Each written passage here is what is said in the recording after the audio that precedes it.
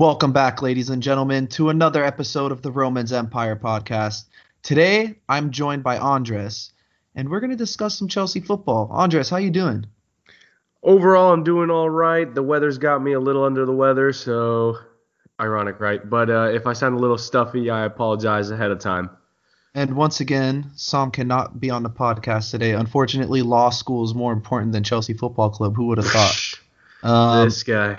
yeah, this guy, right? But anyways, like I said before, this is the Romans Empire podcast, where all we do is talk Chelsea and talk shit about everyone else. So, I guess we'll just dive right into it. So, Chelsea 1, Bate Borisov 0.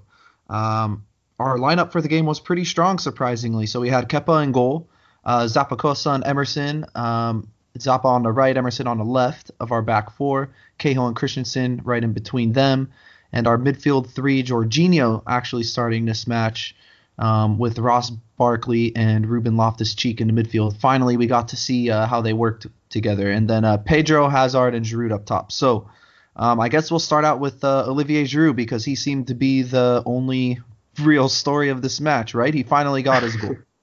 Yeah, he finally got to get that monkey off his back kind of thing. Great cross from Emerson. I feel like this connection's happened before, like to get his very first Chelsea goal. So nice Mhm. to see him score again. And like Sarri said, like he does a lot for us that doesn't involve him being the direct scorer. But as a forward, I'm sure like he was just dying to get that first goal in the net. One thing aside, though, I mean, that was a really well taken finish. Very impressive. I mean, Emerson's ball was perfect. Literally hit it with perfection. But for Ollie Giroud to get his forehead on it just enough to where he could hit it straight into the ground right underneath the goalkeeper was phenomenal. But again, I mean, if he tries that in a Premier League match, 9 times out of 10 that gets saved, right? I felt like their goalkeeper just made a complete mess of that. Yeah, I mean, it wasn't like the most beautiful goal, but I mean, Chicharito scored against Chelsea one time off his face. So the fact that it went in, it builds confidence.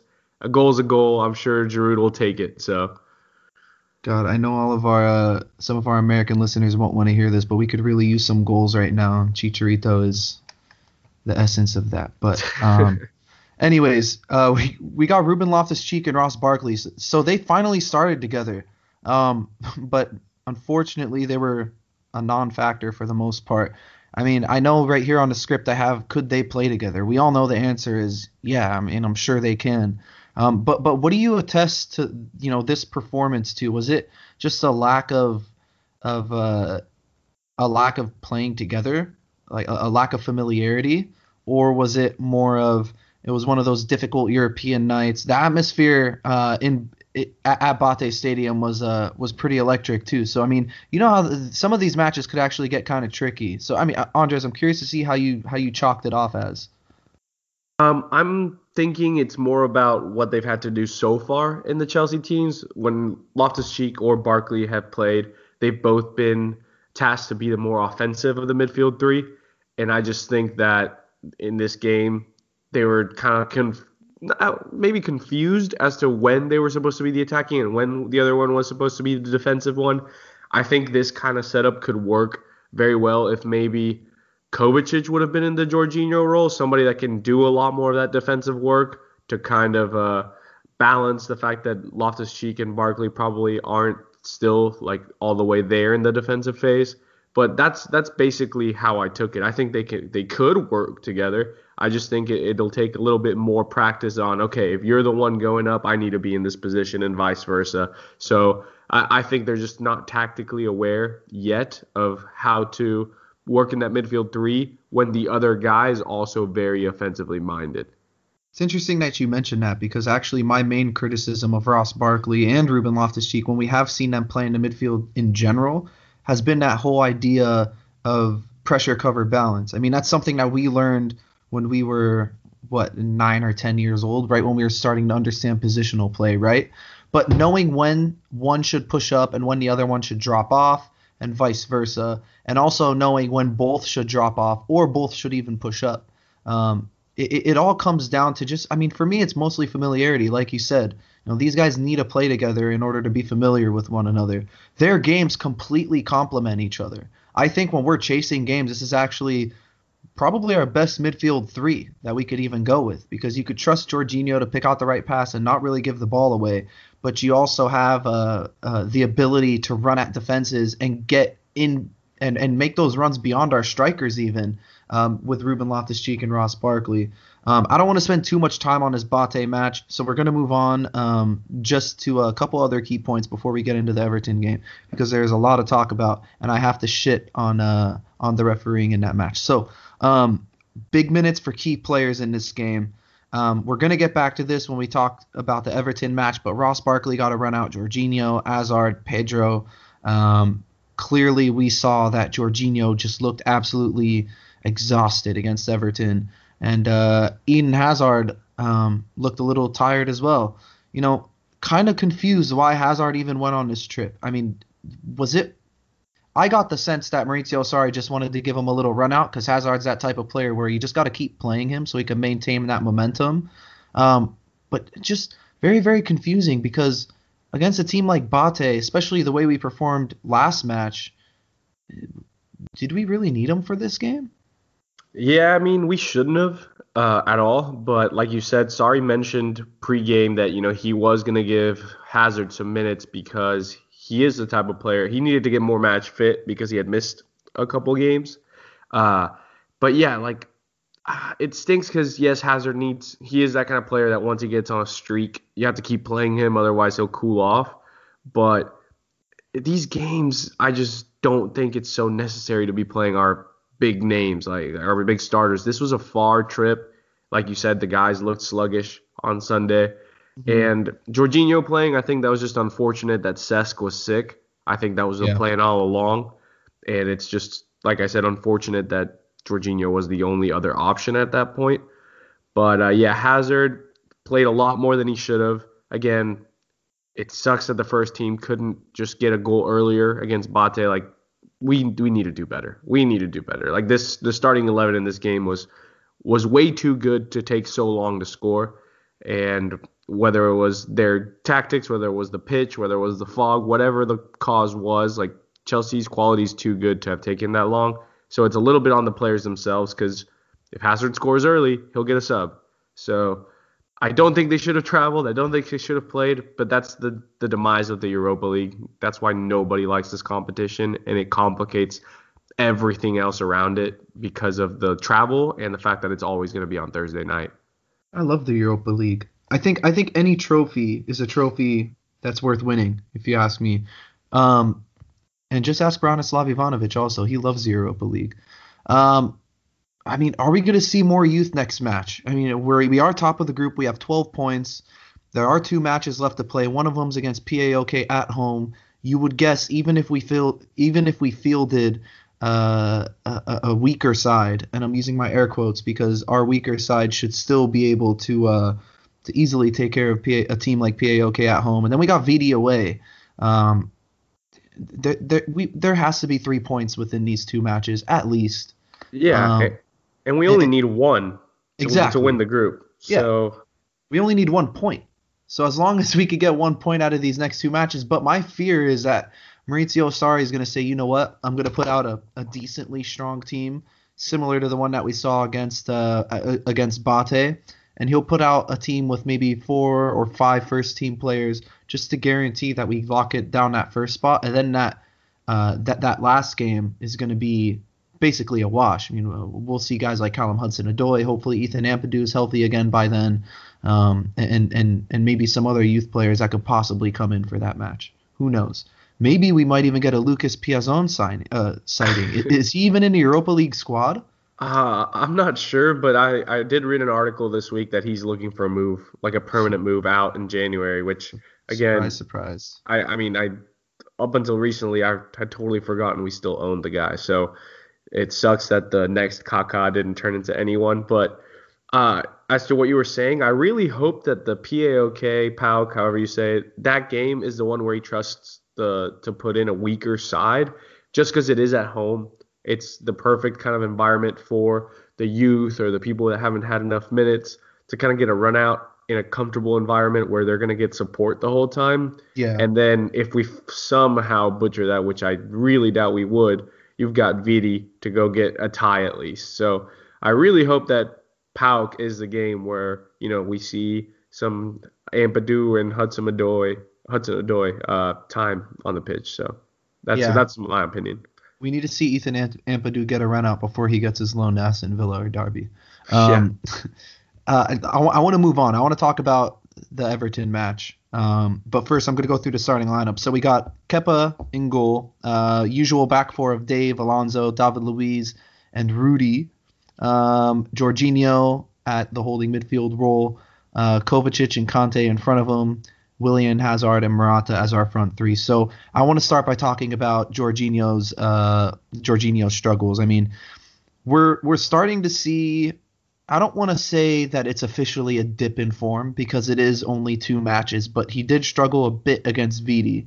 And clearly he struggled against Everton. He has been playing big minutes. He is basically he is Sarri's guy.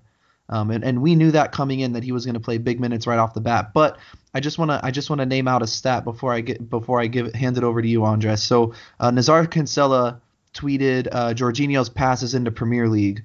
And I only took note of the matches that we actually won.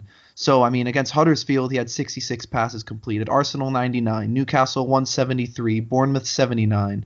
Cardiff, 92.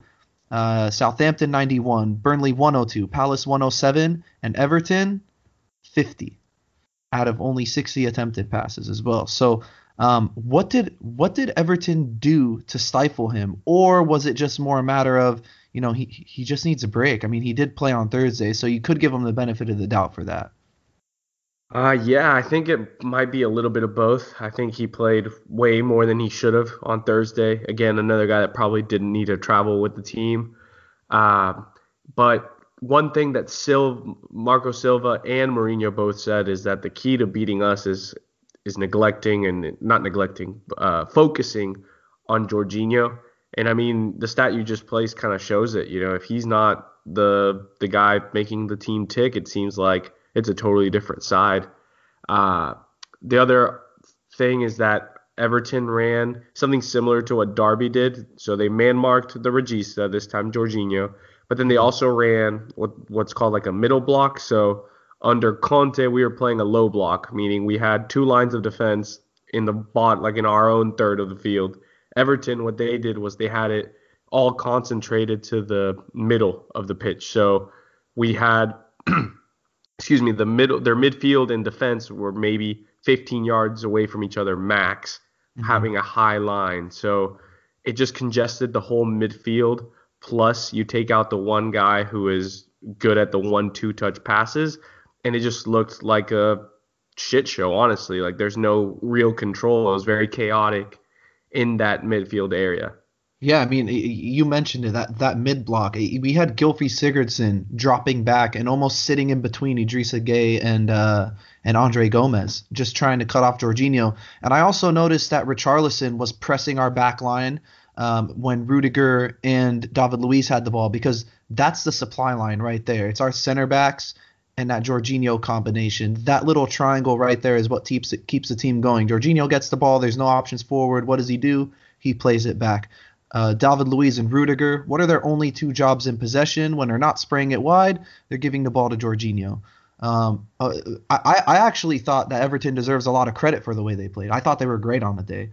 They did absolutely everything that they needed to stifle us, and it worked. I mean, did you agree with the substitutions, by the way? I mean, I know it's not necessarily in the script, but bringing on Cesc Fabregas, and you were texting in the group chat right when that happened also, and I just thought it was a weird one. I thought Ross Barkley should have been that obvious choice. I thought maybe Kovacic would have been better off dropping deeper, or maybe even N'Golo Kante, so he could play that natural role. But yeah, I was a little confused, not gonna lie.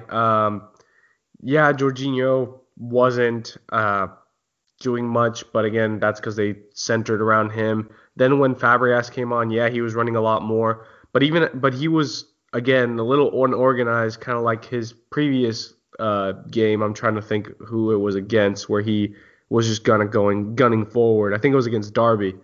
So like the midfield 3 again was unorganized, where it looked as if Kovacic and Conte were then playing defensively, and Cesc was in front of them. So again, it was just maybe he was trying to do too much. I just didn't understand that sub, to be completely honest. And that one kind of confused me for once. I was just not feeling that.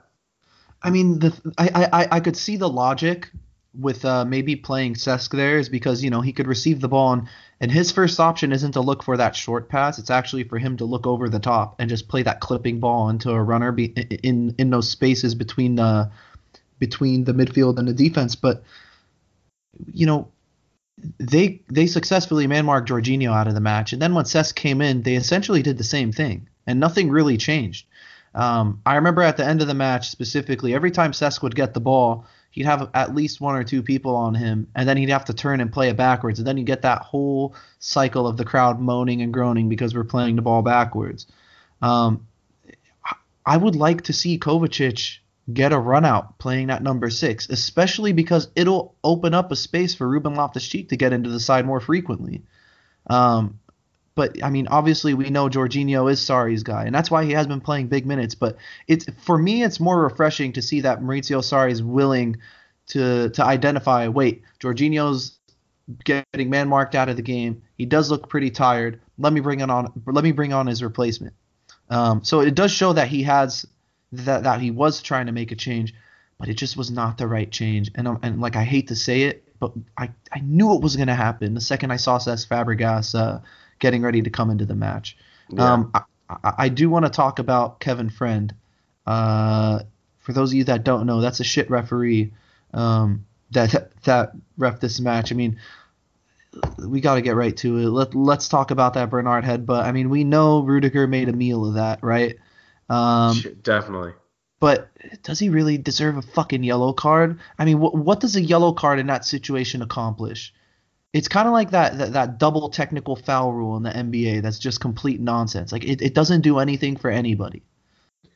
No, that was okay. So they showed the take like three times at least in the American broadcast with Kevin Friend running away from the play, and you see Bernard get up, headbutt Rudiger, and then of course Rudiger makes, like you said, he just makes the most of it.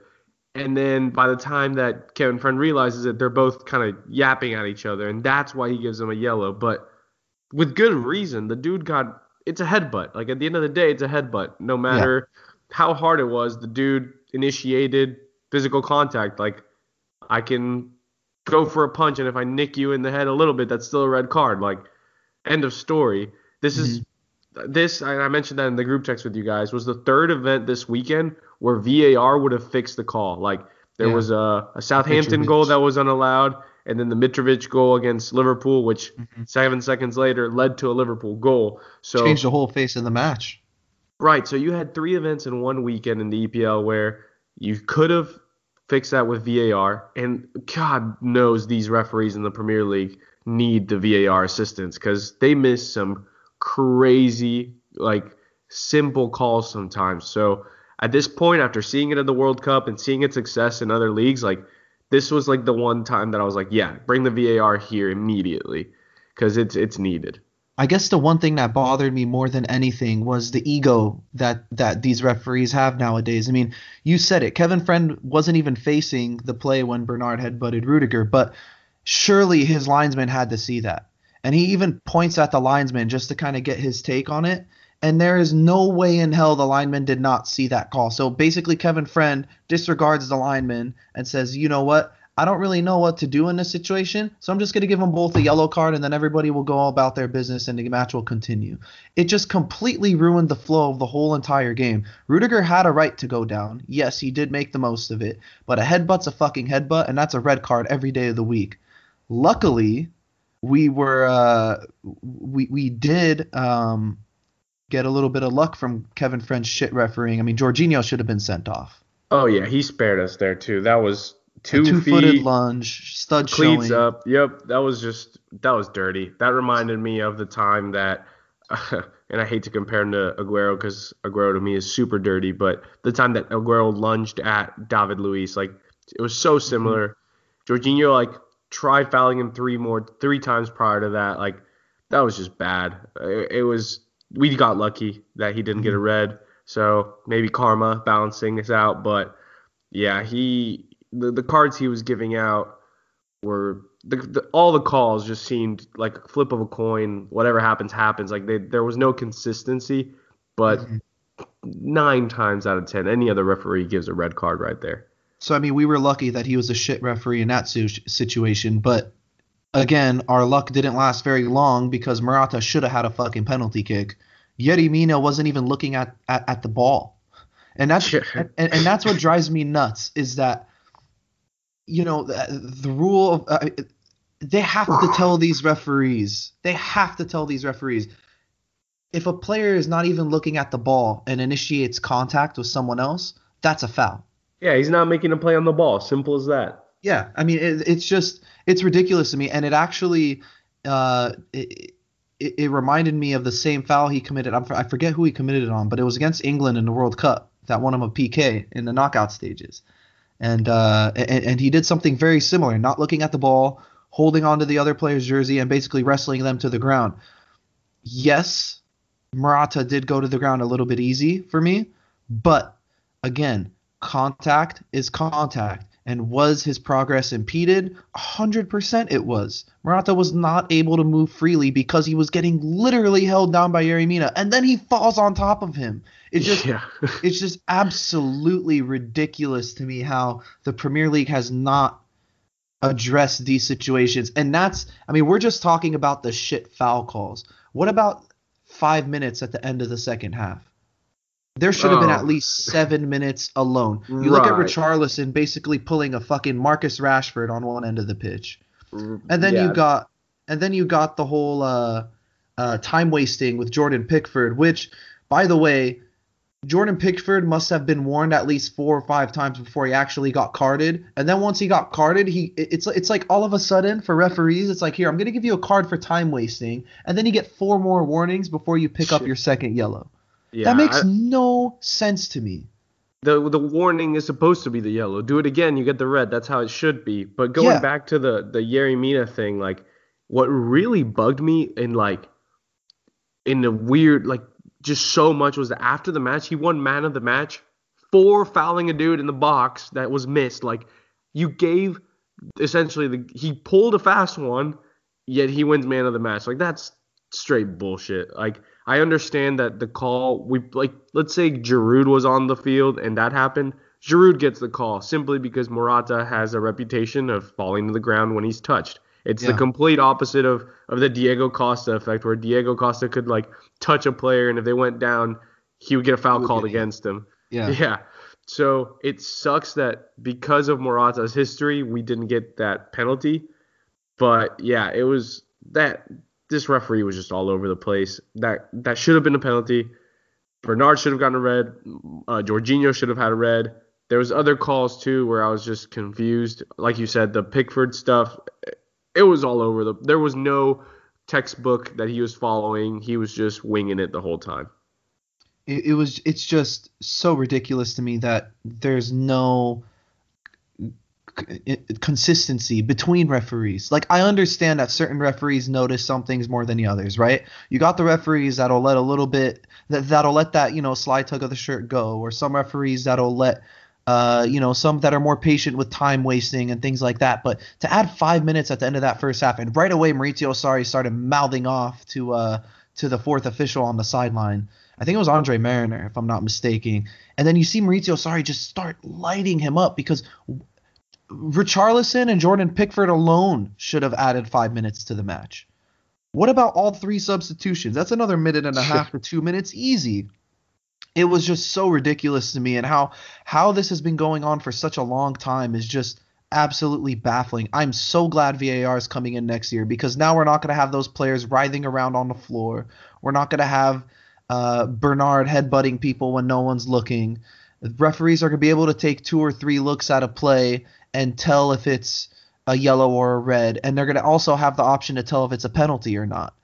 It's going to help so much. It's definitely going to help the better teams, like the top 6, who tend to have a lot more possession and who tend to get kicked out of matches. Just imagine how many people are going to be able to get away with kicking Eden Hazard out of a match when they have VAR filming every Yeah. single move or every single tackle they make. So that's the end of my rant. I mean, it just fucking pissed me off so much. And besides the fact that I was hungover while watching the match, I had a writhing headache, and I was just like not in the mood for any bullshit at the moment. And what did I get?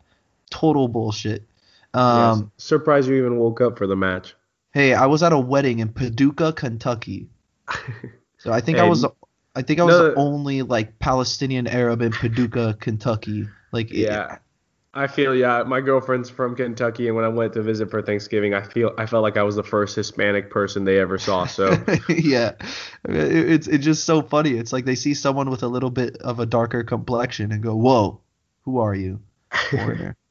Anyways, if you are listening from Paducah, Kentucky, reach out to me because that's pretty fucking awesome. And I was just there. So, but anyways, I want to move on. I want to talk about the back line. So, I mean, I guess this was the one positive about this match and about our performance as a whole. I mean, they were really solid throughout. Combined 8 aerials won, 8 combined tackles, 90% pass completion rate between them four. Is our back line becoming more solid as the season progresses, or are teams just backing off of us and allowing us to attack them and just trying to hit us on the counter? um, I think it might be a mix of everything. I thought we were very solid against Liverpool, who's a very attacking side.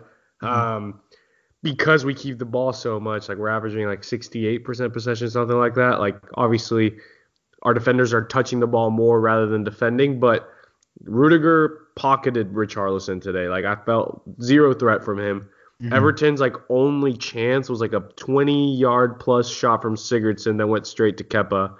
Uh, I think they're doing well. The positioning's getting better on the defensive side. I think the only real fat face of the game they need to improve on is the offensive side, where maybe Aspie and needs to be a little bit better on the positioning going forward, or maybe if Jorginho gets kind of marked out, Rudiger and David Luiz need to kind of look for those longer balls, which they are very good at.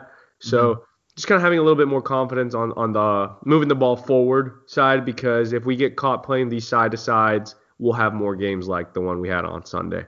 See, I thought it was interesting that you mentioned Rudiger and David Luiz playing those clipped balls over the top. Like, of course, that's one option. But one thing that we've normally seen from David Luiz all season is when Jorginho does get sort of marked out of a match, David Luiz is the one that kind of takes maybe that positions himself maybe 5 or 6 yards closer to the midfield so he could become another outlet, right?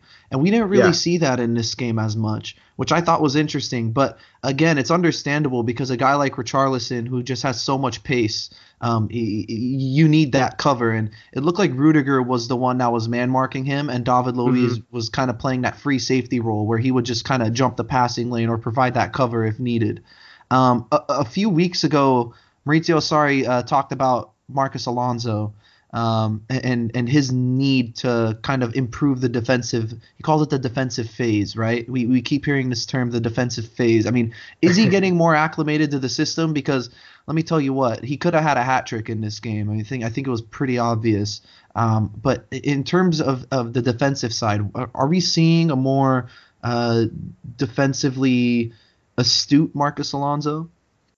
I think so. But before I get into that, I wanted to say one more thing about Luis. I Yeah, go think for it. because of the mid block and just having so many bodies compressed to like 20 yards of the middle of the field, he didn't have the room to have that surging run.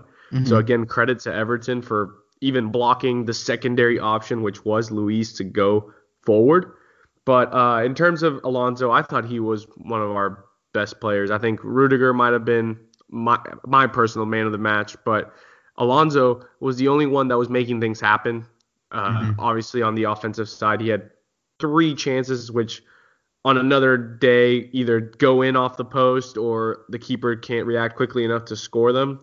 So, he's found a good balance of games where he needs to be the guy to make those kind of surging runs. Like Hmm. when we need him to be there, he usually is. And then when he needs to play the secondary role and kind of just stay more quiet, he has. So no, Marcos Alonso is not the fastest guy who's going to be at your opponent's corner box and then somehow be the first man on defense, but he seems to be standing in a little bit better position.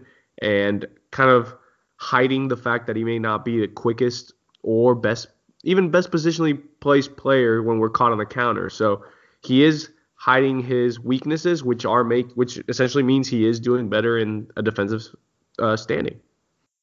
Yeah, I mean, I think it's interesting how Maurizio Sarri is approaching the Marcos Alonso situation because, I mean, we all know how he started off the season. He was probably behind Hazard our best attacker, right? And we talked about how strong that left side is and how great Marcos Alonso is at those at those inward diagonals and or inverted diagonals and how great he is at finishing and whatnot. But then Maurizio Sarri immediately talks about it right away. He's like, whoa, whoa, whoa, yeah, he's playing well on the offensive end. He's doing what he needs to do.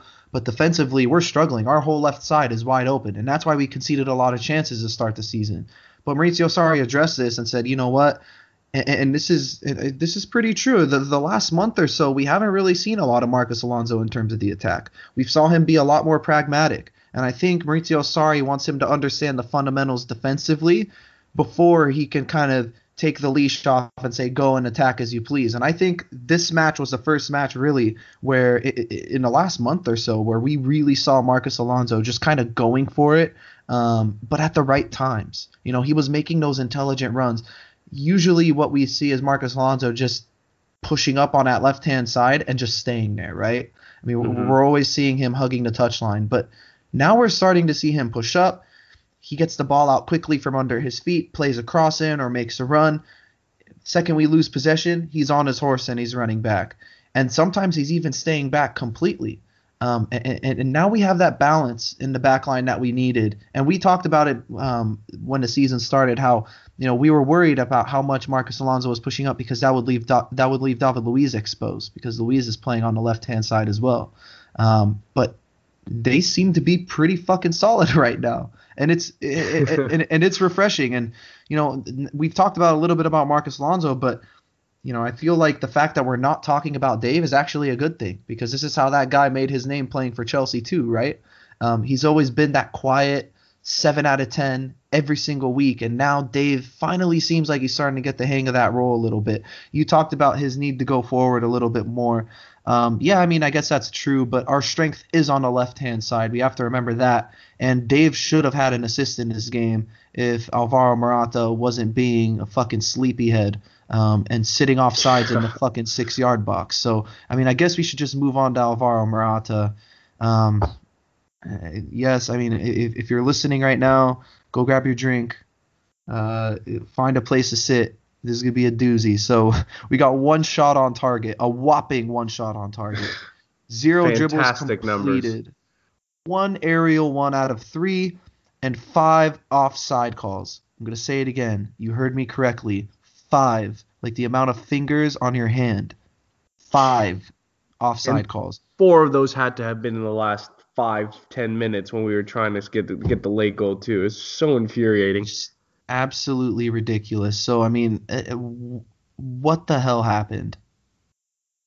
Just bitched, moaned, and didn't get his way, and God let that be the reason he was playing. Like I feel like he spoke to the referee more than any other player on the pitch. And when that happens, you're not focused on the game at that point. You're letting any other thing that happens be the reason for something. So once you see a player start bugging the ref multiple times in a game, that player is already out of it. And I get so frustrated when I see players do that. Like you can't just focus on the game. Like, oh, you're not going to get a call. Like later in the match, there was a time where he was on the left flank, like hit back to goal, trying to shield the ball from Yerry Mina.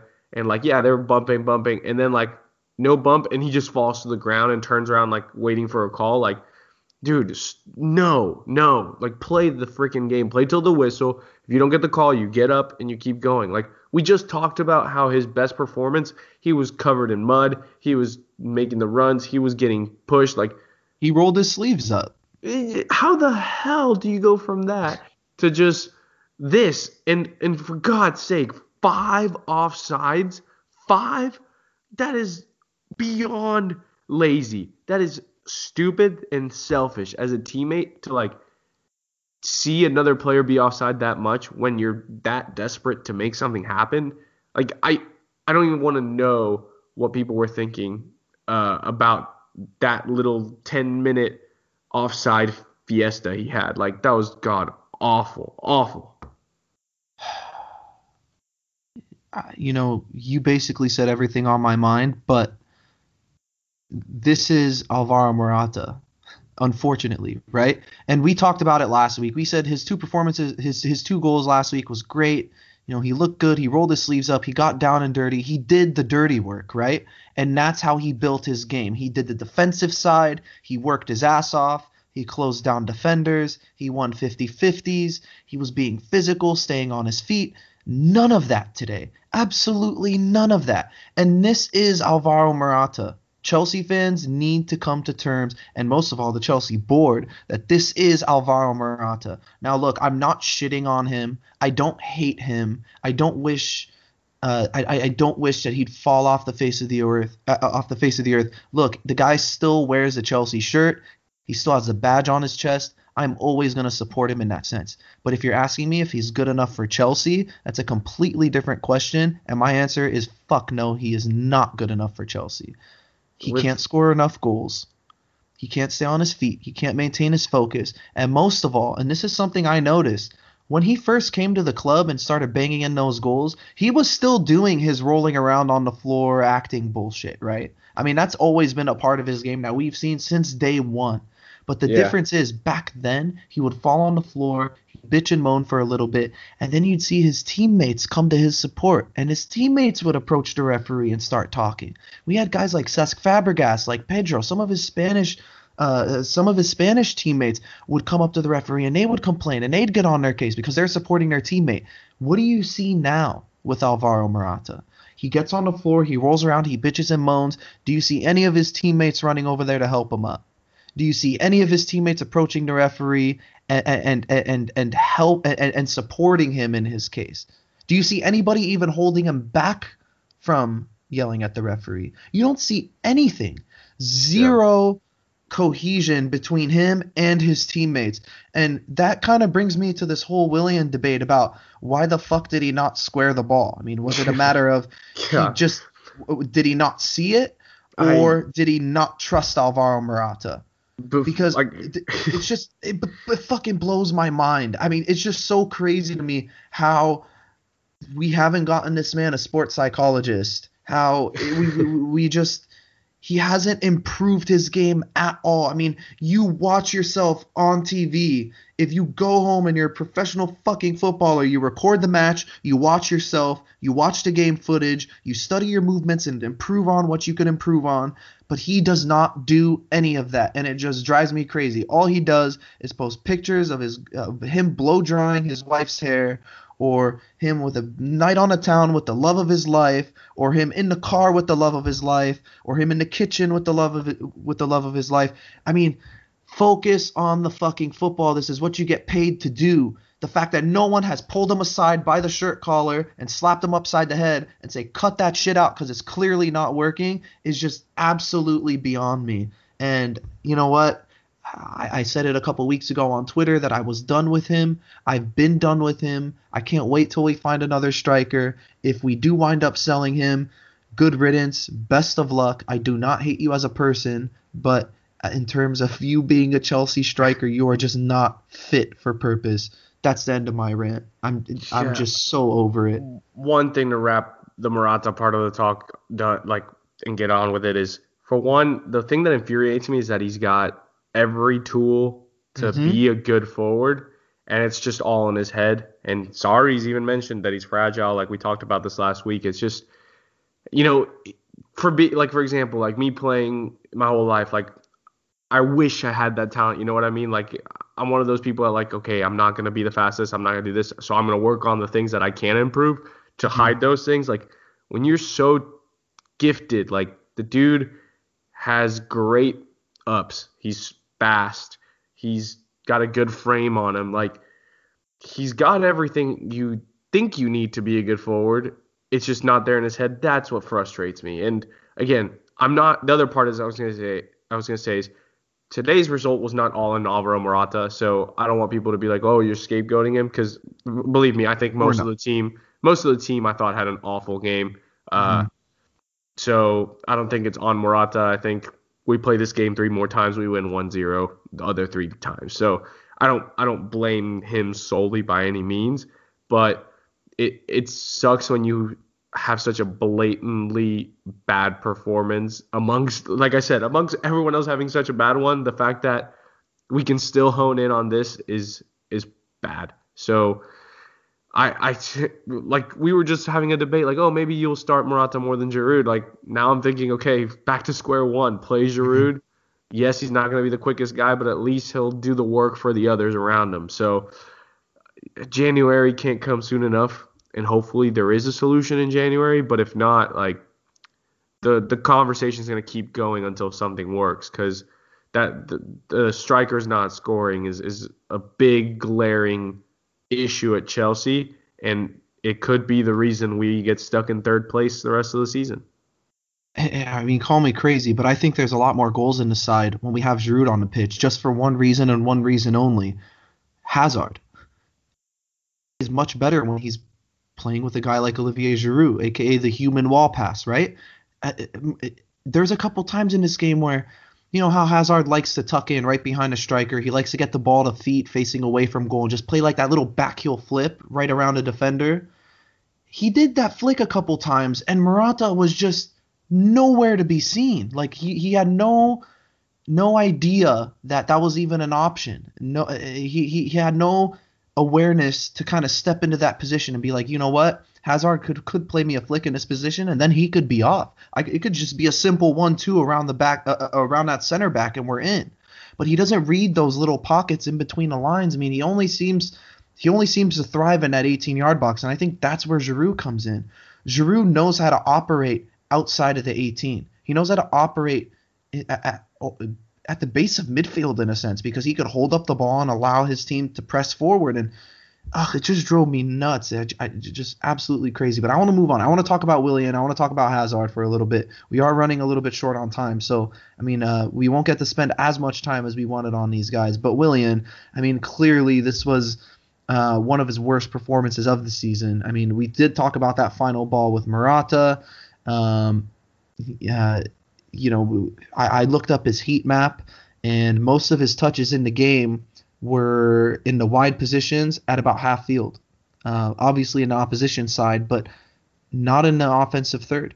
And for me, that's a concern, because you take out Morata and you take out Hazard, Willian should be our number 3 option. It's that simple. There's really no other way around it. So that ball to Morata, was it a matter of not playing it to him because he didn't trust him, or was he being selfish, or did he just do the typical Willian thing and not see it? Because that's the sense I'm getting.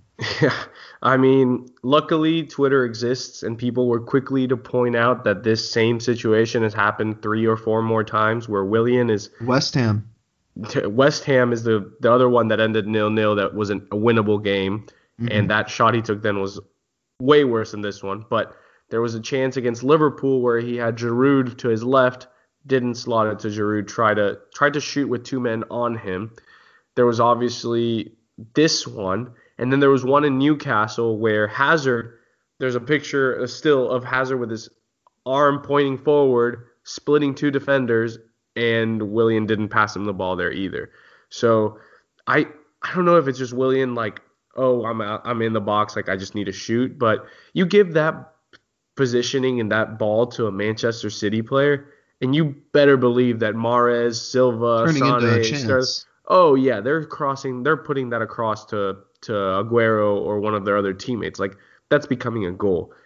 Like, that is we mentioned this, is like the typical FIFA goal that you hate to like give up, where you square it across the box and the guy taps it right in.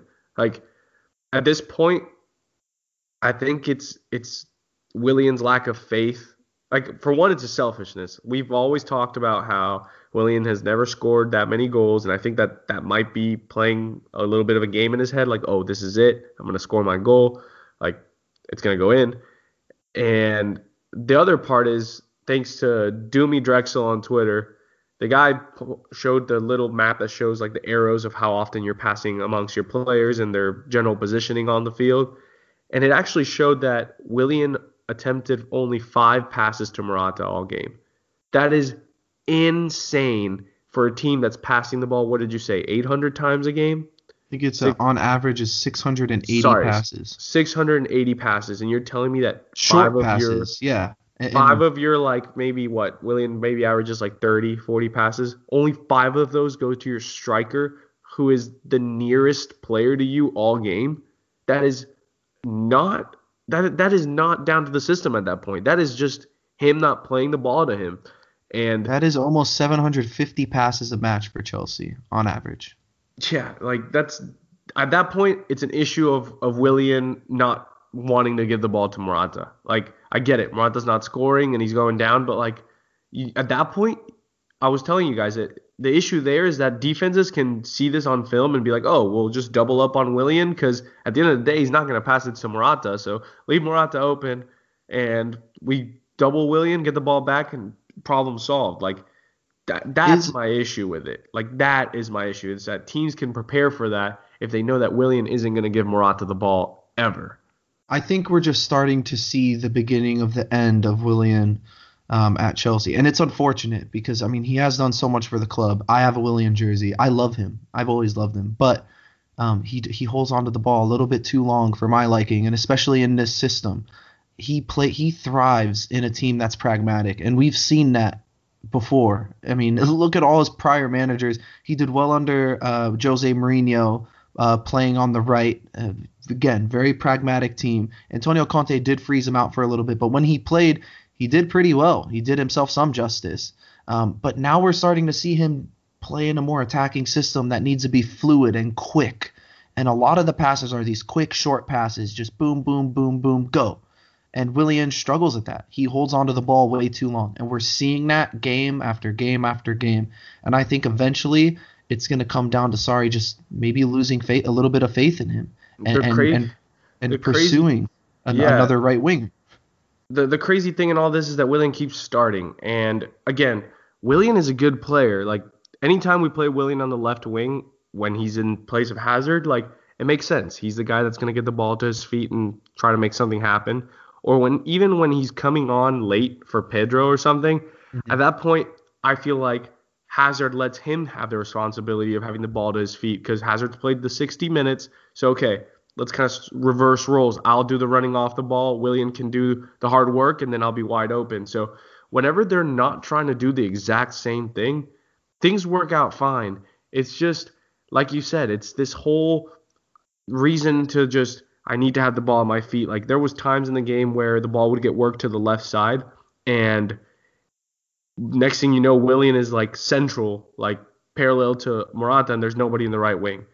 The moment that Pedro came on, it was the ability to play Sarri ball again, where we focus on the left and then we make one pass back, and then boom, you see the long switch to Pedro, who is now all by himself because he stayed on the right, just being patient and trusting the system. So. Again, I think it's just that Willian style, like this is how I play, is trumping what the team needs to be doing. And at one point or another, like you said, I think we just don't have the options right now. But at one point we will, and that's when Willian will get phased out. Like I said, left wing as a backup to Hazard, great. But starting him side to side by Hazard, like I just that's where the lack of balance is, and we see it up front.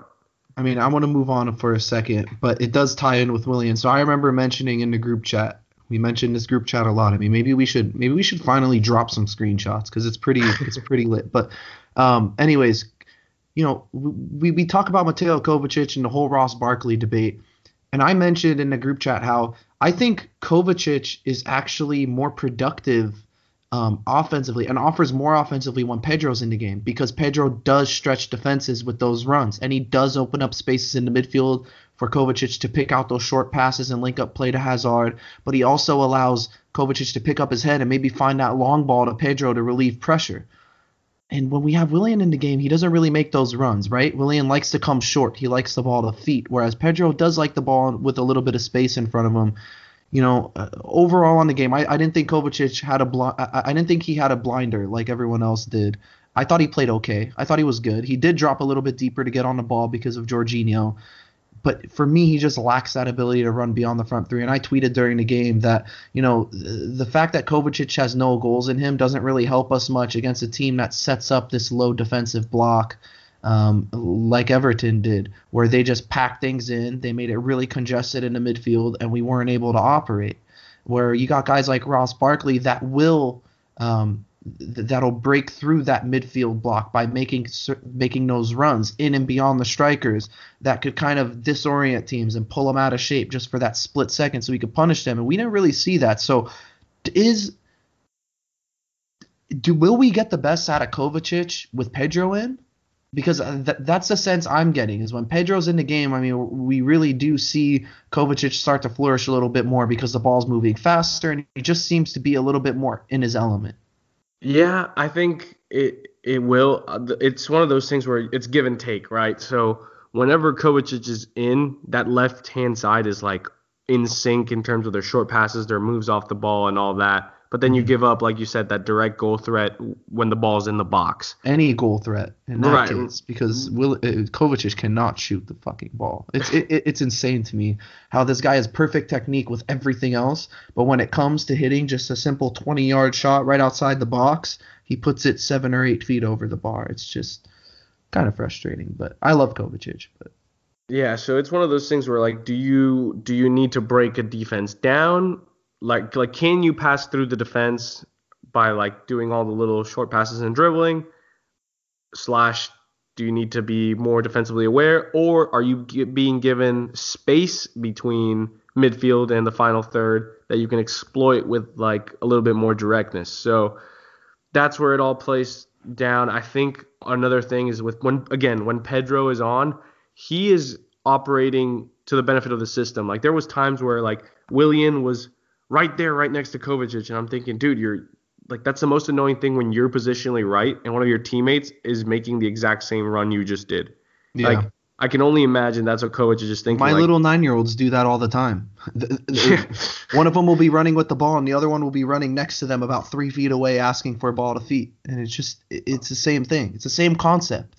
Yeah, so then at that point you lose the ball because there's too many Chelsea players and you can't really move it. So that's why I also think he benefits with Pedro, because Pedro's thinking, okay, I'm going to do this work on my side to maybe open up space for him to dribble into, or open up space to where the switch can come to me. Like, again, Pedro's thinking a step further than when the ball goes to him. And that's where I think Willian is lacking. And again, you just said it. Kovacic also improves when Pedro's there.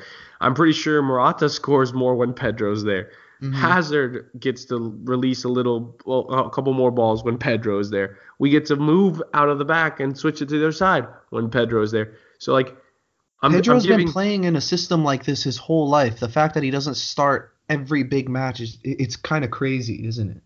Yeah, like you see all these things online, like what does Willian have over Sarri and the Chelsea board where they have to start him every game? Like, again, when Willian comes off the bench, everything seems to be fine. Like, he does well when he's coming off. When he plays on the left wing when Hazard's not there, it's good. But the go-to really needs to be left wing Hazard, right wing Pedro, striker up for debate. But that really needs to be our starting front three against bigger sides, or any side. So we have to move on. We are running really, really low on time. So I'm going to get straight to the quick thoughts portion. Andres, how about we just kind of flip-flop these bullet points here? So do you want to take the first one? Because it's quite the question. Yeah. Go ahead. I'll ask you, actually. I think that sounds better for our lovely listeners. So at Nick Lennartson, I don't even know if I'm pronouncing that right. He told me how to pronounce his name a few weeks ago, and I looked for the tweet because I forgot, and I didn't, so I'm sorry. Shout out to Sweden. Nick Lennartson's awesome. He wants us to discuss Kovacic's future after the loan spell at Chelsea. So if you could give a quick, like, maybe 10, 15-second roundup on what you think. If the price is right and Real's willing to negotiate, you extend the guy. Right now, he is great at what we need, and again, Barkley and Loftus-Cheek aren't quite ready to take on the actual defensive responsibilities. So, and he can play all three roles in midfield. The guy is a stopgap for any of our issues. Sign him. New center back in Rugani. I think we're past that. I, I think that's kind of like the Koulibaly rumors. I think that rumor is just being overused now for headlines. Now, is a midfield with Ruben Loftus-Cheek and Ross Barkley in Chelsea's future? Yes, Kasari seems to like both of them, and he is coaching them up. So Barkley said that he hasn't been coached this way in 5 years. So I think that we will continue to see improvement on both players. Both can stay healthy. They have a future here. Now, this is an interesting one. So, striker options. He mentioned that all the big clubs in the Premier League have options on the bench. How do you feel about that? When Aguero's not playing, they've got Gabriel Jesus. When Firmino's not playing, they can rotate a little bit up front, and Shaqiri would come in or Sturridge. Like United has essentially dropped Lukaku and are doing just fine with Alexis and Rashford. It's true. Cool. And then one quick thing. I want a quick shout out to at Dean Mears. So I mean, this guy's a writer. I read his material all the time. He's fucking awesome. But he actually shouted us out earlier this week as one of the few U.S. based podcasts that he actually enjoys listening to. So shout out to Dean Mears. I love your work, and it's actually kind of crazy to me that he actually gives our podcast the time of day. So we hope you keep listening, and we hope to interact with you again in the future. So, Andres, you want to move on to this next bullet point? Yeah. So next question is regarding the rumors around Ampadu. Both Aston Villa and Derby are reportedly looking to bring him in January. What do you think? I like it. I think it's a good move, but it all hinges on what happens with Gary Cahill in January for me. If Cahill walks, we have to keep Ampadu because he just seems to be that ideal fit to step in and be our fourth choice center back. If Cahill winds up staying, Ampadu has to leave. He has to get that playing time. I would rather have him play at Aston Villa so they could do something similar to what Mason Mount is doing with Frank Lampard, and John Terry could sort of mold Ampadu into this little defensive leader. Hashtag minutes for the main, right? Just to steal your hashtag there. Hell yeah, you got to get the kid minutes. I mean, if he keeps getting called up for Wales, like somebody's going to get in his ear to leave. I Yeah. think you have to budge a little bit, get in the minutes for the next 6 months, and regroup in the summer. So, I mean, Eden Hazard said it's something interesting this week. He said, quote, "Believe me, I am tired, but I think I'm in good condition to play. Last year I got an injury with my ankle for 3 months, so that's why I'm fresh now." Is that the most contradictory statement you've ever heard? A little bit. I think what he was trying to say is that because last year he was dealing with like a knock that he kept trying to play through, it didn't look like he was fresh, and maybe that's why now when he's fully healthy, he's fresh. And then the part where he says he's tired, I mean, he played a World Cup, so he didn't have a summer vacation essentially. So there's a lot here to kind of dissect, but coming from somebody whose English is his second language, I can kind of see what he was trying to go for. Hmm. I think he was just trying to compare playing through an injury versus playing healthy. And then maybe he was answering a previous question when he said that he was tired. Yeah. Maybe he was talking about the fact that they traveled and he didn't get enough sleep. I don't know about that part, but I think he was trying to focus in on the fact that he's healthy now. Cool. We have at Heisel Kaio asked, by the way, frequent tweeter, so shout out to him. He tweets at us all the time. Do you think we need a striker or a right winger more because of Willian and Pedro's obvious decline? So, I mean, I kind of want to take this one from you, Andres, Go because for it. yeah, Pedro, I understand what he's saying with Pedro's decline, obviously because of his age. And you and I discussed it in the group chat as well. You know, he is getting a little bit older, but he's still very, very effective. Now, Maurizio Sarri needs a striker, or he needs a solution to striker, and I do think that a right winger would be more important at this point in time, just because we do need that sort of heir to Eden Hazard. Now, with the striker situation, I think we could remedy that with the players we have in the squad. Why not try Eden Hazard out as a false nine? I think it'll work. You could turn him in. If you could turn Dries Mertens into a world class false number nine, imagine what you could do with Eden Hazard. Yeah, I mean, I would love to keep Hazard on the left, but yeah, I don't disagree with anything you just said. Now, last one. Andres, you could take this one. So Jordan Pickford had himself quite the game on Sunday. It seems like every goalkeeper pulls a worldie on Chelsea, but this one in particular was a special performance. So is he the real deal since making his move to Everton? Does England have a potentially world class keeper on their hands? I think if you have a decent front, like back four in front of him, I think that really helps him out. Earlier in the season, or I think it was earlier this season, he struggled a little bit for Everton. That might have been fatigue from the World Cup, but yeah, he looked fantastic. I think he's one of those keepers that beats the you have to be tall to play the position kind of mentality. So I think he's got the potential. I think as long as he can kind of keep a cool head and not let what's around him get to him, I think he could be a great keeper. And that point you just mentioned further proves how big of a prick Thibaut Courtois is. Because didn't he bash him for being a short goalkeeper during the World Cup, and then he had an absolute worldly performance, and then Courtois turned around and said, "Oh, he's a great keeper. Actually, I didn't really mean what I said. Fuck off, Thibaut." So let's move on to the match preview. We got about 5 minutes left. So Chelsea versus Spurs after the horrible, horrible, horrible curse of an international break. It's at Wembley, so we usually play well there. But Spurs are fourth in the table. They're on 27 points. That's just 1 point behind us. They've won 4 of their last 5 Premier League matches, and they won the last 4 matches that they've won in the league. They've only won by 1 goal. So, Andres, what are some things to look out for? Harry Kane, obviously. Keeping Kane from getting his eyes to look up to get ready any sort of shot, I think is a big thing we need to stop. He can shoot from everywhere, every angle, curl it, ping it. He's a striker, like the kind of one we sort of need. Um, I think their front three is the biggest threat. We were looking up the stat, and it's Kane, Lucas Moura, and Lamela are the only 3 players in Tottenham's team with more than 2 goals.